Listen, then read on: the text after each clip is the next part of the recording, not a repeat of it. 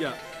Okay, so we've got a bit that you can throw in Samsung, and the AMD surpassing Intel on pretty much every score, but again, it only affects so many people. But it is worth noting that if you can buy the AMD laptop for, 1 or 2,000 rand less because it has an AMD chip in it, then you're rocking, man. Don't be so nervous. And that's a good way to segue into and here we are now. the 40th episode of the Overclocked Podcast. You do that every time, actually. Sometimes I'm aware of it, sometimes less so. The expression on your face changes, and then I'm like, That was a good end. I think we can actually use that one. I don't have to cut it out like the last time. Sure, all right. I am Lindsay Shooters, Sharpshooters across all the social media, and I am your host, and joined as always by my good friend, Tech Luminary 2, the ordinary people, the ordinary folk, who likes to steal all the color from my stories. Gavin Dudley, editor of Tech Magazine. How you doing? Howdy. Yeah.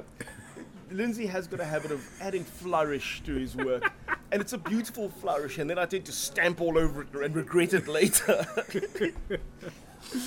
So Gavin, Apple made me very, I can't say enough, very... You fell in the cauldron of magic potion entirely with Apple. No, okay, I didn't. No, sure, but I think in this case you're justified. Let us know what's exciting you. As you know, the iPad is the best device that Apple makes, but it is infuriating when it comes to things like file management. Let me just be agreeing with you on the iPad thing. It's taken me a while to work my way around to this position, but we're now unified in our position that iPad might be the best Apple product on the market. Yeah. So now, with the next software update, which is coming in the fall, which means our September. Springtime. September-ish when the new Apples come out. Hopefully the public beta comes out next month. Anyway, iPad is being forked from iOS and it's becoming iPad OS. It means it has its own kind of operating system with a couple of unique features for iPads. Yeah? So part of the iPad OS feature set is a proper file manager with a downloads folder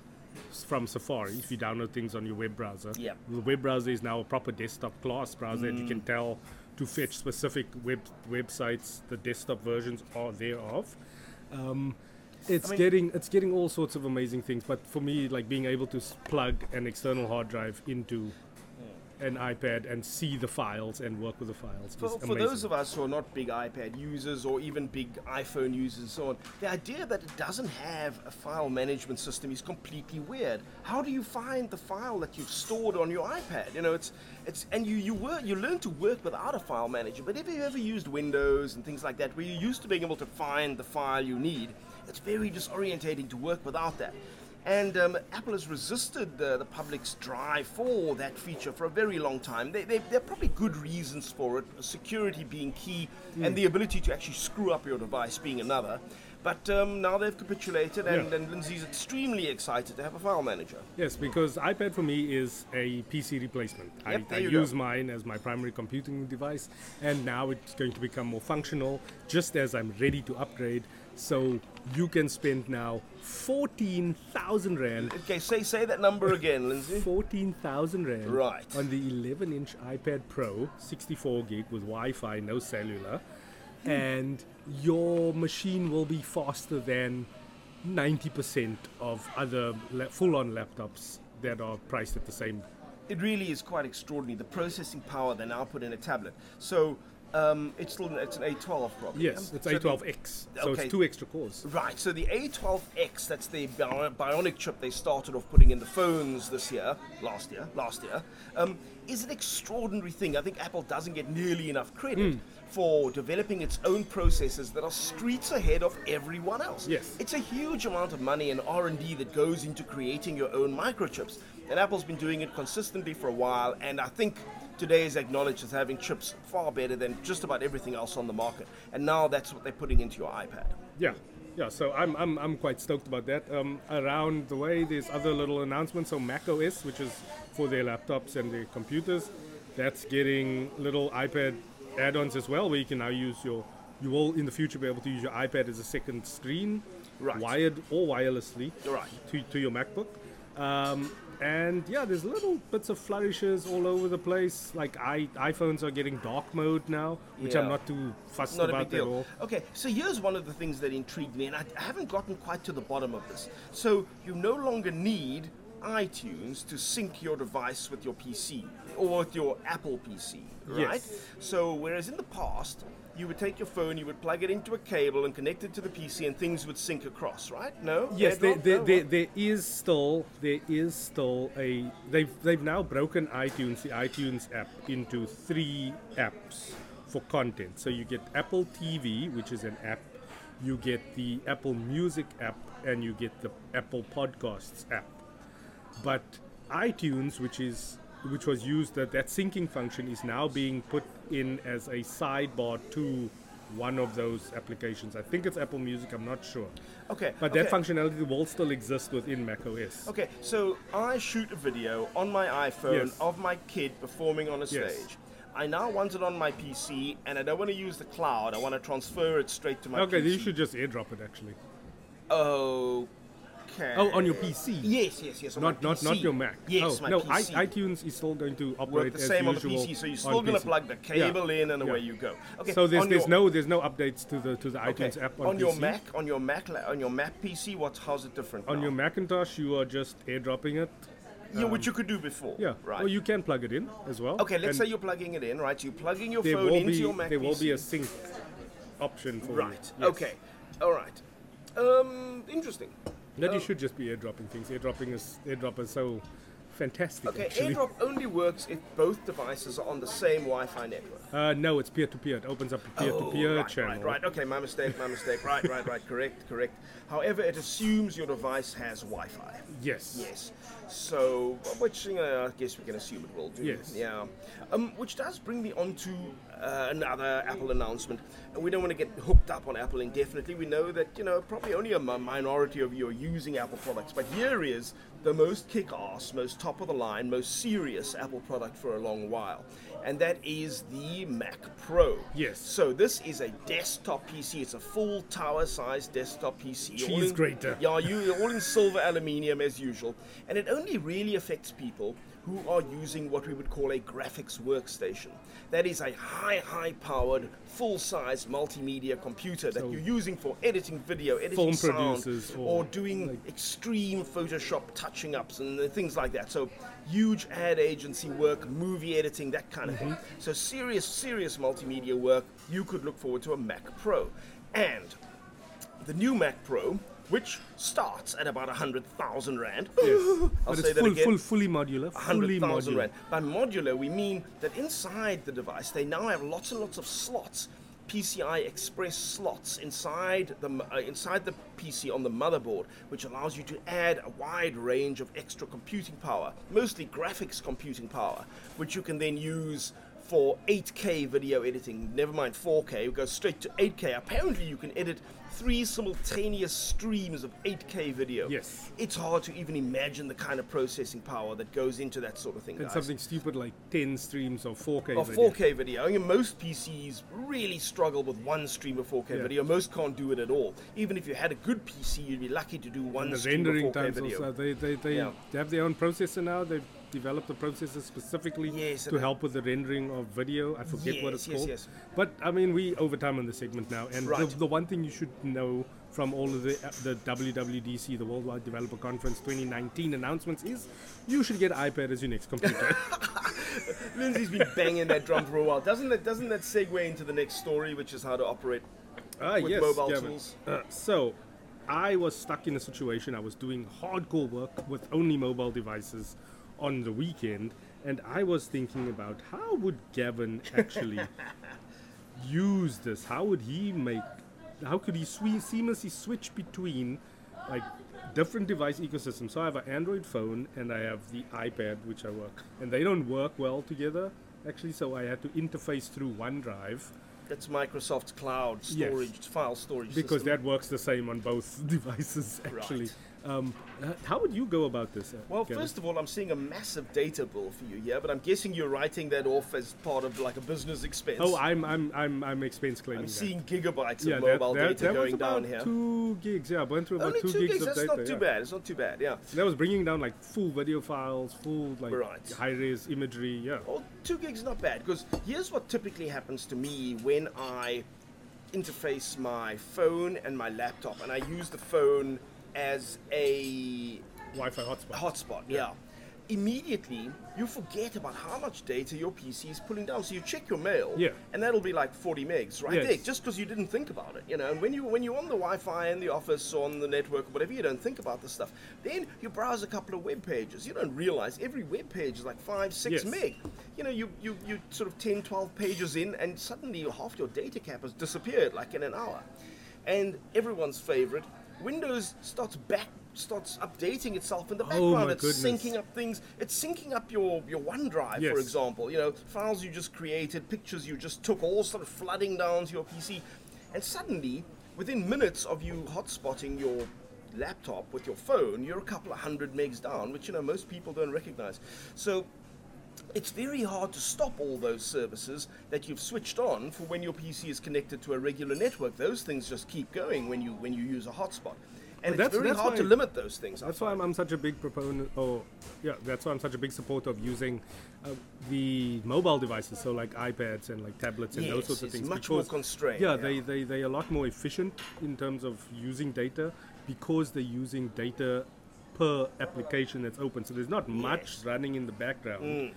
And only what you have open is what it's accessing. Whereas a PC, if you have 5 browser windows open, for instance, at least 2 or 3 of them are going to be refreshing automatically in the background, and running all the time. Plus, like the update will be pulling down, like in the back. I think the 12.3.1 OS update, iOS update, came down on my iPad while I was doing. Okay, that's quite serious. Okay, I didn't even realize that happened, but it just told me like, should we install this later? So here's a tip. Okay, massive data consumption aside. If you're using a Wi-Fi hotspot at home or at the office, you could name your phone exactly the same as your home Wi-Fi hotspot and use the same password. And that way, when you turn on your phone hotspot, the PC just connects automatically because it thinks you're at home. That is very dangerous, Of course it's very because dangerous. then when you're at home and you happen to turn on your phone hotspot. Forget that your phone hotspot is on. No, but you don't turn on your phone hotspot because you're so anxious that you're constantly switching the hotspot off as soon as you can. Or you set it to timeout, and it turns itself off after a couple of minutes. I found Bluetooth tethering data connections is also quite handy. It's not as stable or as fast. But if you're just doing something like browsing emails or like catching up on emails or browsing a little bit of web stuff or like syncing a Word document or something, it is good just to Bluetooth that, and it is a lot less power intensive on the phone. Okay. I found Bluetooth Low Energy does kick in there. So our short answer is, if you're going to take your full Windows PC and hotspot that in an environment like Lindsay was working where there's no Wi-Fi, no, you can, but be aware that there will be Windows processes going on in the background that are consuming far more data than you ever thought. It's syncing up your cloud storage, it's checking this, it's checking that, the mail's coming down automatically in the background, and so on. And you must expect to run up a couple of 100 megs even in a few minutes. So unless you can afford that, you want to avoid that situation. Now Lindsay's working with an iPad as his PC, so he's pairing that with his keyboard and he's using his fancy little pen and so on. And there your data use is much more streamlined and much more controllable. So if you're someone who's going to move into an environment where you think you're going to have to work mobile a lot, you might want to consider a tablet as a much more efficient way to go. I also find it brings a lot more focus to your work when you're working mobile, because you can only focus like on 1 or 2 things at a time, like through the iPad screen, just because the interface is so constrained. The other thing is file management is best done on the cloud, I've found.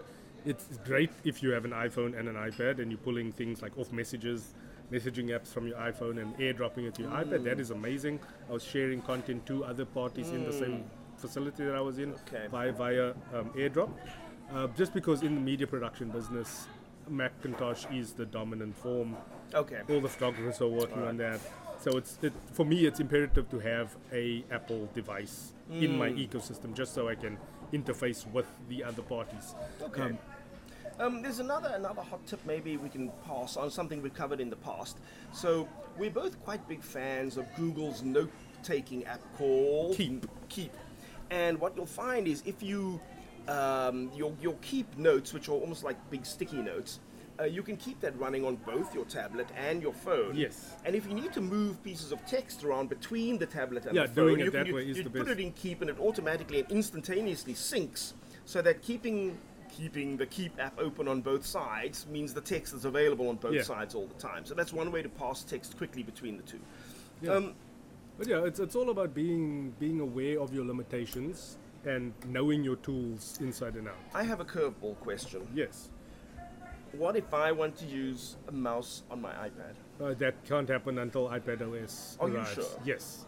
So you cannot use a mouse you with are the iPad working right now. keyboard and tap. Keyboard Yes. and tap. Okay, Yes. fine. See, I find that so hard. But then, I can't say I've ever been a tablet power user. I've used plenty of tablets, but I've never been a power user, not in the way that Lindsay is. So there we have that. Cool. You can use a mouse on your phone screen though. Yes, on that's your the Android weird phones. thing about it. That's the weird thing about it. Yeah. Which is great if you have like one of the 6 inches and up, like sure, those sorts of phones. But talking about nice little segue, Gavin. So we are done on that segment. We went a little bit over, but I think there's a lot of valuable information there. Our Take a Lot Tech treasure this week is wireless mouses. So I'm a fan of Bluetooth mice. I do not own any though, which is weird. So I have a Microsoft wireless mouse that has the little dongle thing that you plug, the small USB thing that you plug into a USB port, and that works pretty well. And then I have a Razer Mamba wireless, Chroma wireless. So that's wired or wireless. So there's a little stand that it charges on as well. Yes. And that, which is a full-blown gaming mouse. Yes, by the way. and A very that's serious gaming mouse, which he's using to but write stories. I desperately want a Microsoft Sculpt Bluetooth. I see. Okay, I haven't fully understood your requirement.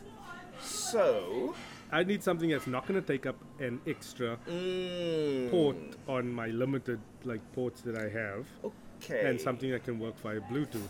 Okay, we might have to discuss this in a bit more detail offline. Yes. What when you're looking at wireless mice? That's exactly my criteria: is Bluetooth mouse that doesn't take up USB ports on my laptop. However, I have noticed, to my chagrin, to my deep frustration, is that some Bluetooth mouses conflict with some of my Bluetooth headsets, and they cause things to crash, and it gets on my nerves.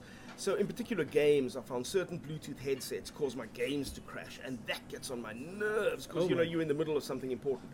And I found that they're obviously just arguing with each other about who has what priority when and so on. So Bluetooth mouse is great for saving a port, not, I would find, as reliable as the mouse that requires the separate little USB dongle. Or hardwired. Yeah, or a hardwired mouse. So not quite as reliable, but certainly very economical, very great for saving USB ports, especially on modern laptops where there are fewer and fewer and fewer of them. Yeah. But for me, the Microsoft Bluetooth mobile mouse 3600, so 3600, is $400 now on Take a Lot. It's usually 529 Rand. 530 Rand, and that is, it's got the Microsoft Blue Track technology, which is an invisible sort of blue laser. Yes, that which works on any surface. It can work on granite. Yeah, it works on glass. It works on glass. Works on my couch. Where I actually do use it. It's amazing, and Microsoft really put a lot of design work into the ergonomics. Yeah. So it's a fantastic little device. And it outlasts everything by orders of magnitude. Yeah.